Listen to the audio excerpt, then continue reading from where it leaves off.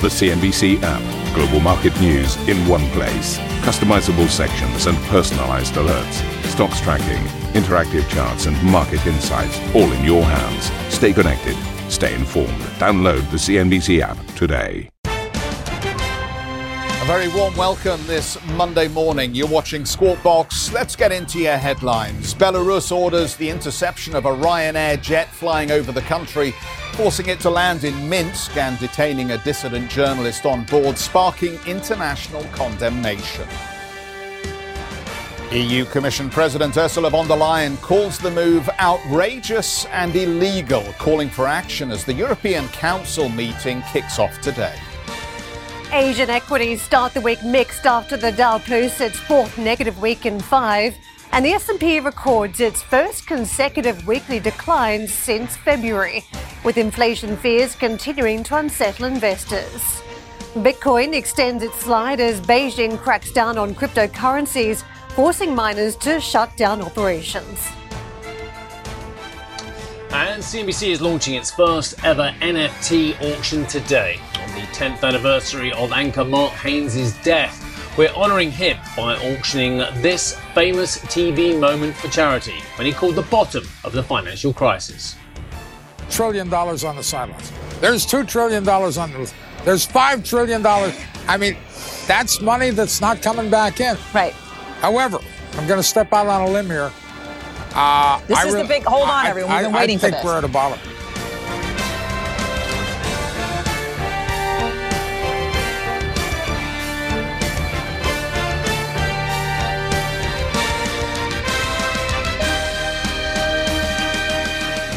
So, as I say, a very warm welcome to the programme this morning, and we start with these extraordinary events that took place over the weekend. Belarus diverted a civilian Ryanair flight on its way from Athens to Vilnius in Lithuania, making it land in Minsk, where an opposition journalist was arrested. Belarusian authorities sent a fighter jet to reroute the plane, and journalist Roman Protasevich was taken into custody. Well, the incident has drawn international condemnation, with European Commission President Ursula von der Leyen, NATO Secretary General Jens Stoltenberg, and top diplomats from the UK and Germany among those calling for an investigation and potential sanctions. Meantime, Ryanair said in a statement its crew had been warned by Belarusian air traffic control of a possible security threat and that the plane was held in Minsk for around 7 hours. Well, US Secretary of State Antony Blinken said Washington was deeply concerned by Belarus's use of a military aircraft to divert the flight, saying the act endangered the lives of the 120-plus passengers on board. Blinken also called for the immediate release of the detained reporter. Well, the Lithuanian Foreign Secretary called on the EU and other international powers to impose a ban on commercial flights through Belarusian airspace. Well, first of all, I believe that Belarusian airspace is completely unsafe for any commercial flight. And it should be deemed this not only by EU but by international community. Because now this instrument could be used for any plane crossing Belarusian airspace. And I think that it should be first and very clear answer by the community. If not by the community, then by EU. We're still in the preparation of the fourth sanction package, which is being proposed to the 27. I think it has to be adopted immediately. Let's get to Darren McDowell, who is the head of Europe and principal Russia analyst at Verisk Maplecroft. Darren, I've just been looking through at the Europa's own website and looking at the EU prolonging sanctions for a year until February 2022, as of previously. Now, there are a whole host of sanctions against the Belarusian regime, including, of course, President Lukashenko as well. What more can the EU do in terms of putting teeth to its condemnation? Good morning to you. Good morning. Well, this is the really big question after an event like this. And it puts everybody in the West that wants to punish Lukashenko in a bit of a bind. Basically, Belarus is reliant for external sources to fund its budget, to do all these sorts of things. It's not really a state that can survive on its own. But Russia has, already strongly signaled that it will back up the Lukashenko, political regime that's in place at the moment. It will continue to fund the Belarusian state. It will continue to provide cover for Minsk on incidents like this. So it's really difficult to see what the EU can do, what areas of leverage it really has over Minsk at this point. And the likely answer is we're going to find out that there really are no other areas of significant leverage, that sanctions can be intensified, but that won't really accomplish much. And the bigger issue will remain that, with Moscow in Belarus's corner, there really isn't anything you can do to impose real costs for actions like this. Dara, any short look at a map of Europe shows Belarus slap bang between Ukraine and the Baltic states as well. So a lot of planes would potentially have to be diverted if they have to avoid Belarusian airspace to get to the Baltics. If I was one of the Baltic nations today, I'd be very, very worried about the intentions that this potentially leaves going forward from not just from Belarus, but also from Russia. Russia's reaction, as you already alluded to, is absolutely key here. And its reaction not only to Belarus and its support there of Lukashenko, but also its reaction, how it moves forward now with its relations with the Baltics. Yeah, I mean, this is another key thing in that the Baltic states would be home to a pretty lively Russian dissident community. It's one that Moscow is starting to be much more aggressive towards as well. And really, these factors are geographical. There's Lithuania and Latvia simply can't change the neighborhood that they exist in or the airspace that they need to have an effective aviation industry. So in one sense, you can almost isolate Belarus, or you can avoid its airspace, or you can put special measures on when it comes to dealing with Belarusian air traffic control. But Russia, again, is just a much bigger kettle of fish because it is such a large country, and it's so important for all of the regional air commerce and air traffic that we're going to see in that region. So, if none of this becomes trustworthy, if this is a region of kind of interstate operation, the kind of safe transit of planes that becomes politicized or becomes something where we might see special operations of the kind that we saw over the weekend, that becomes a lot more problematic for these small states. Dara, can I just back up for a moment here? Look, however bad relations between the West and the USSR became, civilian airspace was largely protected and defended as a concept. Here we have a situation where it would appear that Alexander Lukashenko has overstepped the mark in what has been done here. Are we leaping to conclusions if we assume that there is already some coordination involving Moscow or some sign-off from President Putin? I suspect that President Putin just doesn't need this headache right now, given what we've already seen with the Colonial Pipeline shutdown. Do you think that we're perhaps moving forward a little too quickly here, and that this maybe just is the action of President Lukashenko without Moscow's approval? Well, it's not necessarily that Moscow has had to grant or withhold its approval. It's more the idea that, Moscow has staked quite a lot on Lukashenko and maintaining him in power, and has kind of made the strategic decision that this is how it is going to approach Belarus in future. And that gives Lukashenko a significant amount of leverage in that relationship, or power in that relationship, in that he can undertake actions that Russia might not sign off on if asked, but once they kind of become live, the Kremlin has little choice but to back Lukashenko up, because it won't countenance letting him fall. So this is kind of an area where they've been able to push the limits of what they can get away with. And so far, it looks like for Belarus, the calculation would have been right. They can get away with this action, and therefore, Moscow is simply just going to have to stand by and back these acts, even if it's something that, yes, is more of a headache for the Kremlin than they'd really like at this point. I've not seen anything from Mr. Peskov, who is President Putin's right-hand man so far, and I haven't really seen anything from President Putin via the shall we say, the government-supported media in Russia at this stage. And yet we've had plenty of comment from NATO. We've heard from Ursula von der Leyen. We've heard from the Americans at this stage. Does the fact that we've not heard anything from Moscow at this point suggest that actually they're scratching their head a bit as to what to do? I mean, partially, yes.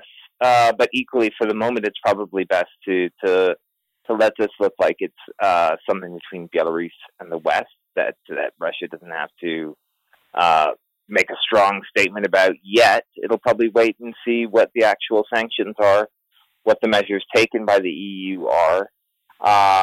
It may be having its own internal deliberations right now as to what message Russia wants to informally communicate to Lukashenko about all this. But for the moment, Russia doesn't really necessarily need to take a stance. It's not its airspace that's been infringed. It hasn't been the active participant in the actual whatever you want to call it, kidnapping or forced landing. It can kind of just observe for the moment and wait for everybody to stake out positions before putting out anything too firmly into the ether. Dara, are there links here, though, because the world has followed the detainment of Russian dissident Alexei Navalny and the heavy-handed tactics that have gone into taking him back to Russia and detaining him because of his protest against Putin. In this particular case, I mean, the tactics have also captured international attention around this former journalist, former editor. How similar are the two situations when we talk about how far a state will go to try and capture a dissident? I'd say I disagree. I'd say they're not very similar at all in that Navalny, for what it's worth, willingly went back to Russia and said, look, I know I'm going to be arrested when I get there, but he got on a plane that went to a Moscow airport, landed, through the usual means, and was then arrested on Russian soil. This was an intra-EU flight between Athens and the Baltics, which Belarus effectively forced to interrupt its journey so that Belarusian security forces could remove somebody from the plane itself. Mr. Protasevich is not willingly returning to Belarus at this point. So it's a really it's a much more different incident in that kind, in that we're really not dealing with the willing participation of anybody on the European side here. Dara, thanks so much for joining us this morning and helping us understand what the consequences may be strategically. Dara McDowell, head of Europe and principal Russia analyst at Verisk Maplecroft. I just want to have a quick look at the Asian markets here, because obviously we're still waiting for Europe to come into its trading session. But for any indication that this is undermining confidence at the moment, or this is having any impact on Asian market sentiment, I don't think that's clear at this stage. So we will continue to monitor this story. Obviously, it has very important strategic dimensions, but at this point, not sure that it's got a lot of impact as far as the markets are concerned. But that may depend on how it's perceived in Europe and what sanctions ultimately are imposed and how those are received. Later this morning, Germana will be discussing the forced flight landing in Minsk with Nigel Gould-Davies, senior fellow at the International Institute of Strategic Studies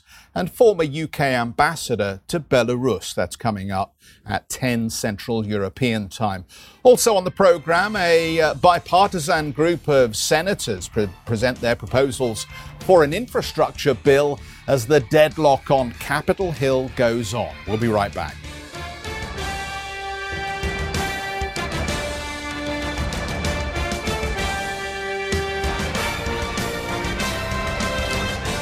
Ambition to me is about doing better. I think ambition creates a pathway. The best advice I can give someone starting off a career is don't have a career, have lots of careers, try loads of different things. Talk to people and put your ambition out there. I don't feel that I've hit peak ambition because it's a learning journey. CNBC is where ambition meets opportunity. What does living ambitiously mean to you? Hear it from our CNBC anchors, reporters and global business leaders on CNBC.com.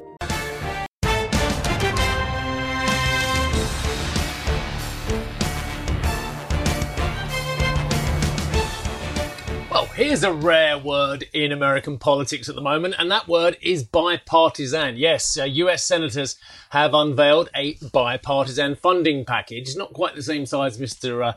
Biden would like to like. It's worth $300 billion, though, for highways, roads and bridges as lawmakers look to break the deadlock on a wider infrastructure deal. It comes after the White House lowered the cost of its own infrastructure package to a mere $1.7 trillion. That's down from 2.3. It says billion in my read, but I'm pretty sure it's $1 trillion. However, Republicans have rejected the updated proposals. Well, they can't all have rejected it. Anyway, saying the two sides now seem further apart. Hey, well, that's so much for bipartisan, Karen.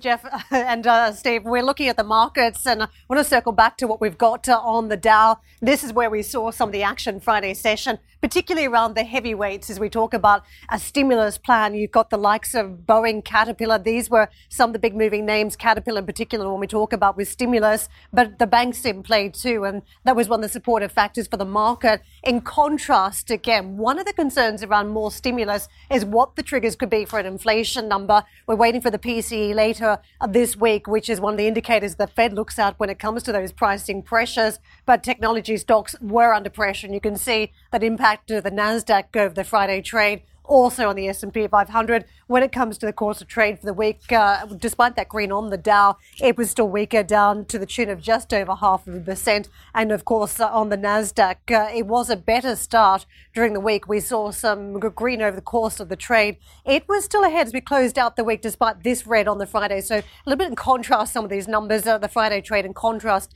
to the week to date. The US futures, how we're setting up for the trade later on, you can see green. We're chasing some decent numbers across on some of these markets, 120 odd points to the upside for the Dow, and the NASDAQ also tilting into positive territory.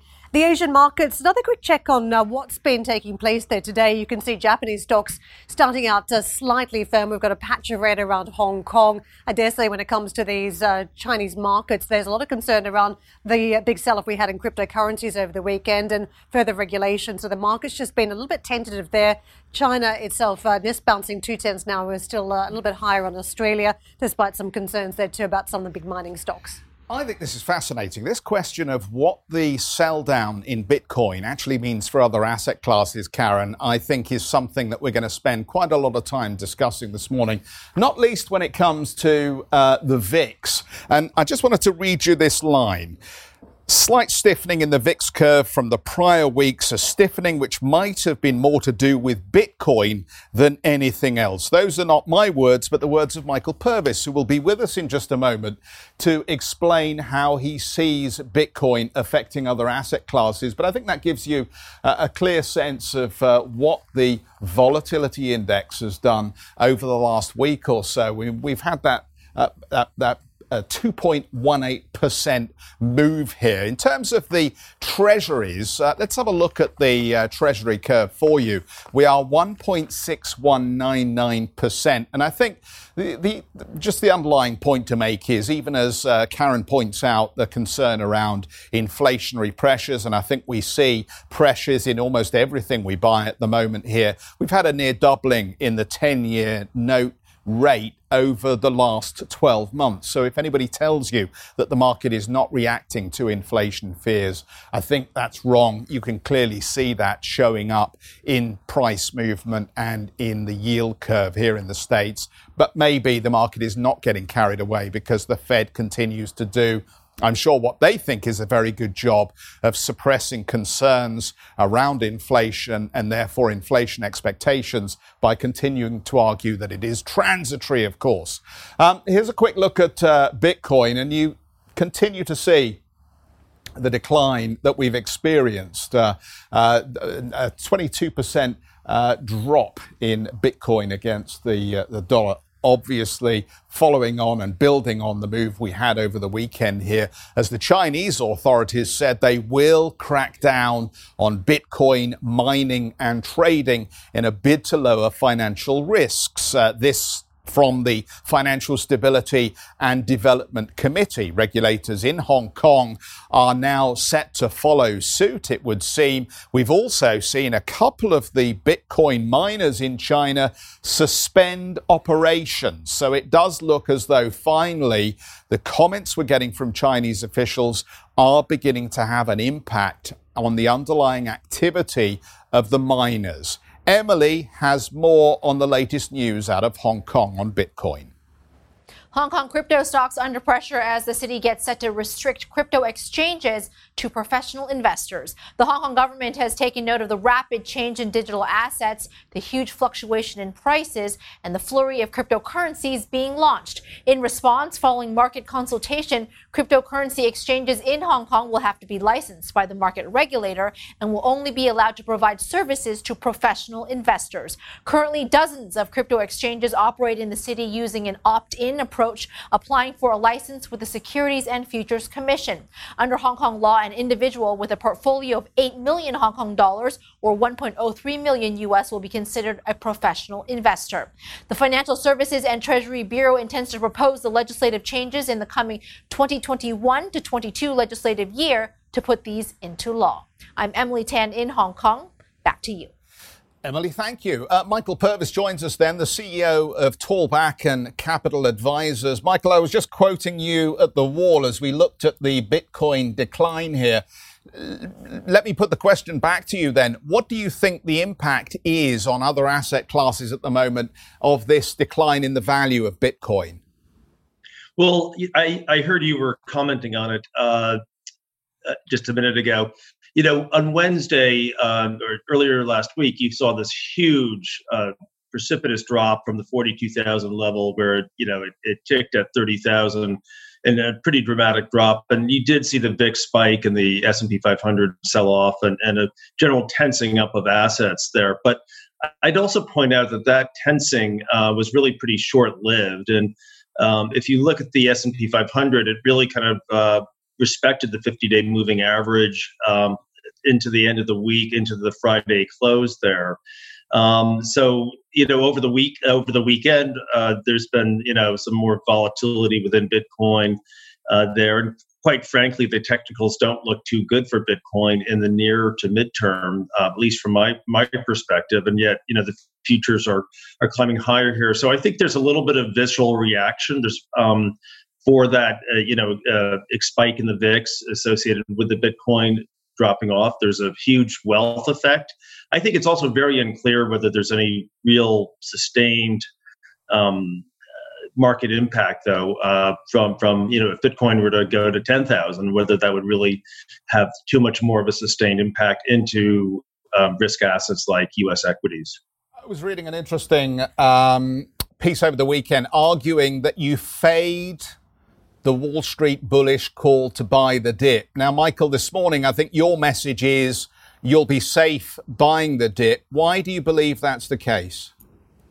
I think, just coming into this year, we had some overstretched conditions. They've, in many respects, have been overstretched. But I think there are so many real money allocators that have checked all the boxes for U.S. equities. And there's a lot of capital that needs to be deployed. And I do think that, if you just look at the chart, throughout the year, that 50-day moving average, every time it hits it basically gets bought, regardless of what the cause is there.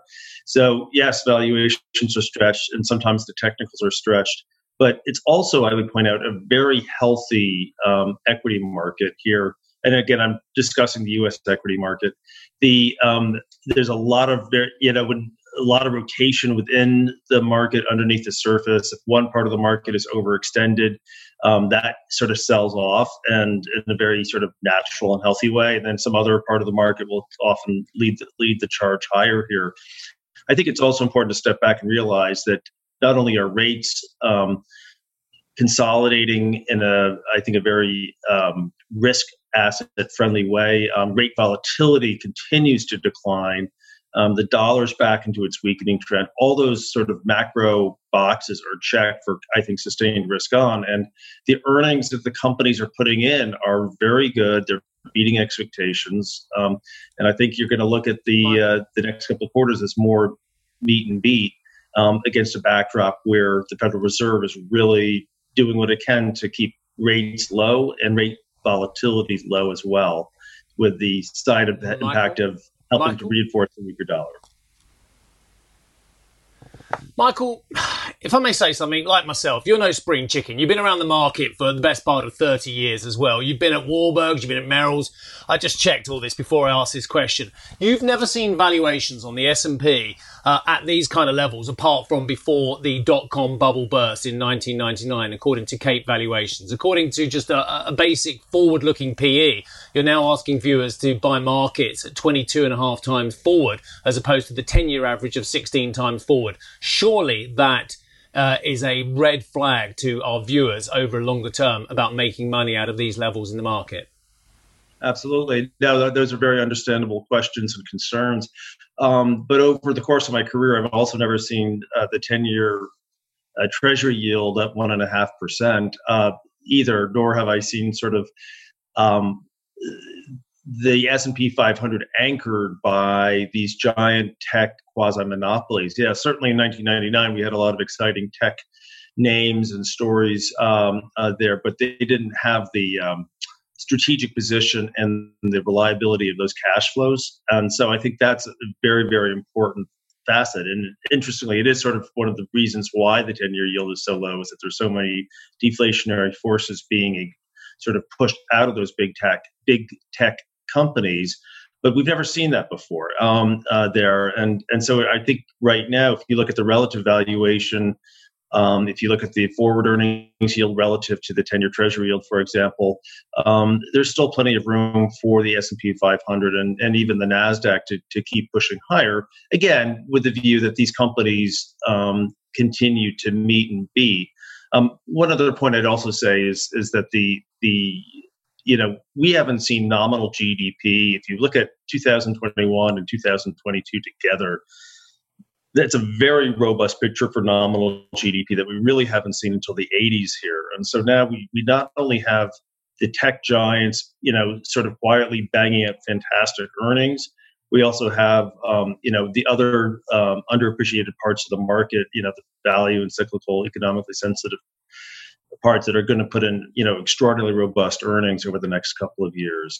Ultimately, that will fade, of course, there. But that unique condition of having the backbone of the market with the big cap tech, but with this unbelievable surge in earnings from the value stocks, with the Federal Reserve that is saying, yes, we know there's inflation coming and that's fine, and we're not going to increase interest rates in the foreseeable future. Mike, I want to talk about that more because the central bank has tanked the markets before on the back of policy and communication. And if you look at the way the market is now positioned, the Bank of America survey recently found a record 69% of respondents believe that the trend around economic growth and inflation globally is higher.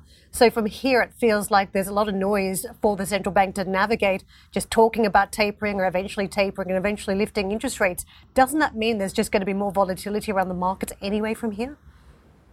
I'm not so sure. I put out a research note at the end of March saying that the kind of a non-bearish Treasury recommendation, cautiously bullish, I guess you could say. In other words, that the big gains for the Treasury bears have been sort of in, and that we're looking at more range-bound trading, at least for the foreseeable future. And that really simply comes down to the fact that the inflation narrative that started the increase in Treasury yields was very obvious and palpable. All you have to do is go into a hardware store over here and you can see the inflation, or you can look at the 2-year break-evens or the 5-year break-evens there. But to really get the 10-year up to 2.5% or 3%, you really either need the Fed to shift policy, you need European sovereign yields to go to much higher places, which we haven't seen in quite a number of years,